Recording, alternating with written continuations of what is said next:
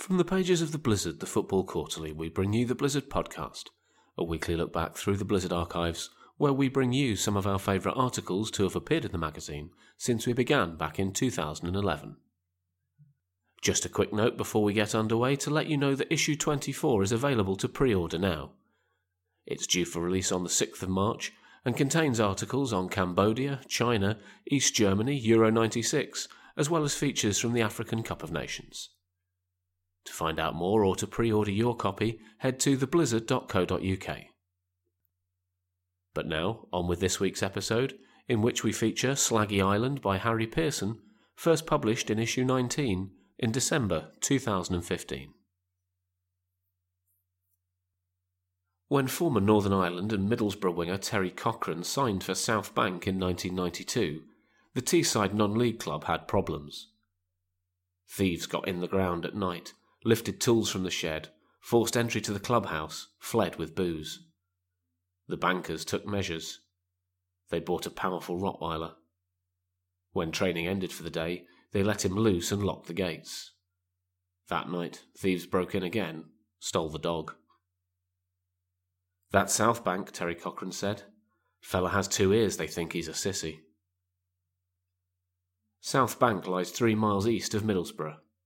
Locally, they call it Slaggy Island, in honour of the ring of spoil heaps that once cut it off from the outside world.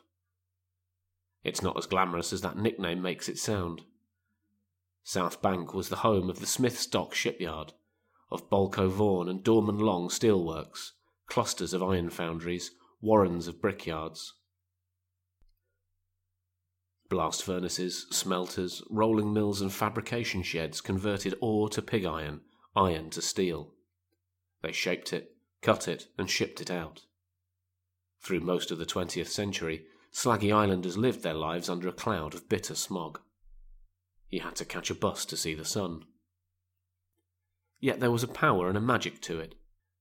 The sparks off arc welders and angle grinders danced in the darkness, and at night the sky was dyed a dirty orange and pulsed like a heart. When South Bank's most celebrated son, Wolf Mannion, Tom Finney said the forward played the game like an angel, called his hometown the Enchanted City, he wasn't being ironic. South Bank FC was founded in 1868, the first football club in the northeast of England. The Ellis Cup was launched, as the South Bank Amateur Challenge Cup, in 1889, which makes it either the 4th or 5th oldest football competition on the planet. The Northern League, of which South Bank was a founder member, began the same year. Originally for under-18 teams, the Ellis Cup soon expanded to include senior sides too, not just from South Bank, but from across Teesside and down into the mining villages of the North York Moors and Cleveland Hills. Over the following century, more than 100 players who would turn pro played in it, among them some of the most influential figures in the English game. George Eliot, my grandfather's boyhood hero, played in the Ellis Cup for Redcar Crusaders, signed for South Bank shortly afterwards, then for Middlesbrough. Aided by 2 other Ellis Cup Slaggy Islanders, the Carr brothers, Jackie and Willie, Eliot hit 31 goals in 32 league matches in 1913-14, helping Borough to 3rd place in the English top flight, their highest ever finish. George Hardwick's father worked in the ironstone mines of East Cleveland, hillbilly country. My aunties lived up there, in a village of 6 terraced streets surrounded by the purple moor tops. Shooed outside to play, I'd take my Ayrsham Angel football out into the back alley, come scuttling back 2 minutes later. Even in the 1960s, the local kids threw stones at strangers. Hardwick Senior's mine shut down. Money was so short it could crawl under a duck. The Hardwicks went out at dawn, collected mushrooms to make a meal. Hardwick's mother picked up old jumpers, unravelled them and knitted George a red jersey and matching socks to play his football in. He turned out in the Ellis Cup for Saltburn, moved on to South Bank, signed for Middlesbrough in 1937. A cultured fullback, Hardwick had a matinee idol moustache and the face and physique to match. When he smiled, women's legs turned to jelly. My granddad called him Gorgeous George, and blew Saki kisses to him from the Ayrsham Park chicken run. Hardwick laughed off the abuse. He captained club and country. People whispered happily of an affair with a Hollywood it girl, Ava Gardner, Rita Hayworth. Accounts varied. The golden boy, Wilf Mannion, was born in Napier Street, South Bank. The blast furnaces spewed and roared 100 yards from his front door. He grew up too poor to afford a football. We used to get a pig's bladder from the butcher's. Blow it up, he told me once. I tell you what, anyone who can control a pig's bladder is a ruddy genius. Mannion won the Ellis Cup with South Bank St Peters when he was 16. His side played South Bank East End in the final. East End's stopper got no closer to the blonde inside forward than kicking the ball into his groin. The stopper's name was Harold Shepherdson. 3 decades later, as Alf Ramsey's assistant, he'd be leaping off the bench at Wembley when Geoff Hurst scored England's 4th, the manager barking, "Sit down, Harold, I can't see," at his back. Wilf joined Hardwick in a borough team that included other Ellis Cup alumni. Mickey Fenton from South Bank East End was the centre forward, quick as Mercury, powerful in the air, with a shot that thumped off his boot with a thud, like Joe Lewis hooking the heavy bag. Bobby Stewart, the right back, another South Banker, won 2 caps with England in 1936 and was chosen by Will's Tobacco as the borough player for that year's cigarette card set, alongside Ray Carter, Ted Drake and a youthful, grinning Stanley Matthews. With George, Wilf, Mickey and Bobby, Borough finished 7th in 1937, 5th in 1938 and 4th in 1939. If it hadn't been for the war, we'd have won the title, George Hardwick said. Bloody Hitler. The influence of Slaggy Island's football trophy spread far beyond Teesside. The future Leeds United capo Don Revie played in the Ellis Cup for Middlesbrough Swifts.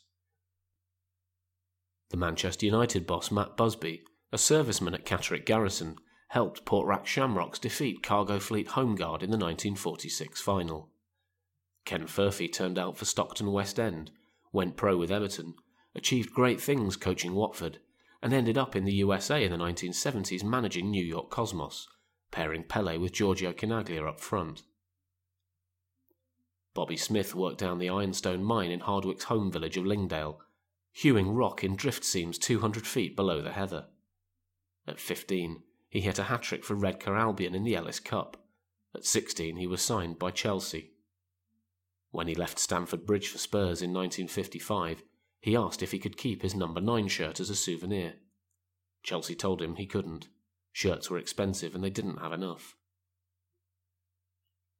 Smith had the big, rugged face of the northern working man, pickaxe-wielders arms, a tugboat torso. He was the man in the pub whose drinking arm you'd least want to jog. Spurs captain Danny Blanchflower spoke of glory, of playing the game the right way. Up front, his centre-forward banged in goals and terrorised opponents, literally. Preparing for corners, defenders would look up to see Smith pointing at them, bellowing, "You're going to fucking get it." In the 1963 Cup Winners' Cup final against Atletico Madrid, the ex-miner took care of his marker early, decking him with an elbow to the slats. Spurs won 5-1. Bobby Smith was 5'9", but he seemed far bigger. My friend's dad was the goalkeeper for the village team. Years later, he'd recall an Ellis Cup match against Great Broughton, managed in those days by the village postmistress Nancy Goldsborough, when a shiny-eyed teenage centre-forward banged in a hat-trick and at the final whistle wandered over, patted my friend's dad on the arm, told him, "One day, when I'm playing for England, you'll brag to your mates about this." He smiled and introduced himself. "I'm Brian Clough." "If he hadn't been so little, I'd have planted him," my friend's dad said, telling the story for the 1000th time. From the late 70s onwards, hardship battered Teesside. The steelworks and the shipyard shut. The population of South Bank dwindled. Shutters went up over doors and windows. Shops closed. Derelict streets were bulldozed. Football clung on, barely. After Terry Cochrane quit, South Bank's ground was attacked routinely and severely. Vandals smashed the windows. Arsonists burned down the clubhouse, torched the main stand. Somebody took a sledgehammer to the dugouts, carted off the bricks. By the late 1990s, The pitch was 3 feet deep in grass. A stadium that had once held 8,000 for cup ties looked like a bomb site. Unable to fulfil fixtures, the bankers had long since been suspended from the Northern League they'd co-founded. Now there's a community centre, named Golden Boy Green in honour of Wilf Mannion, where the ground once stood. There's a skateboard park and a basketball court.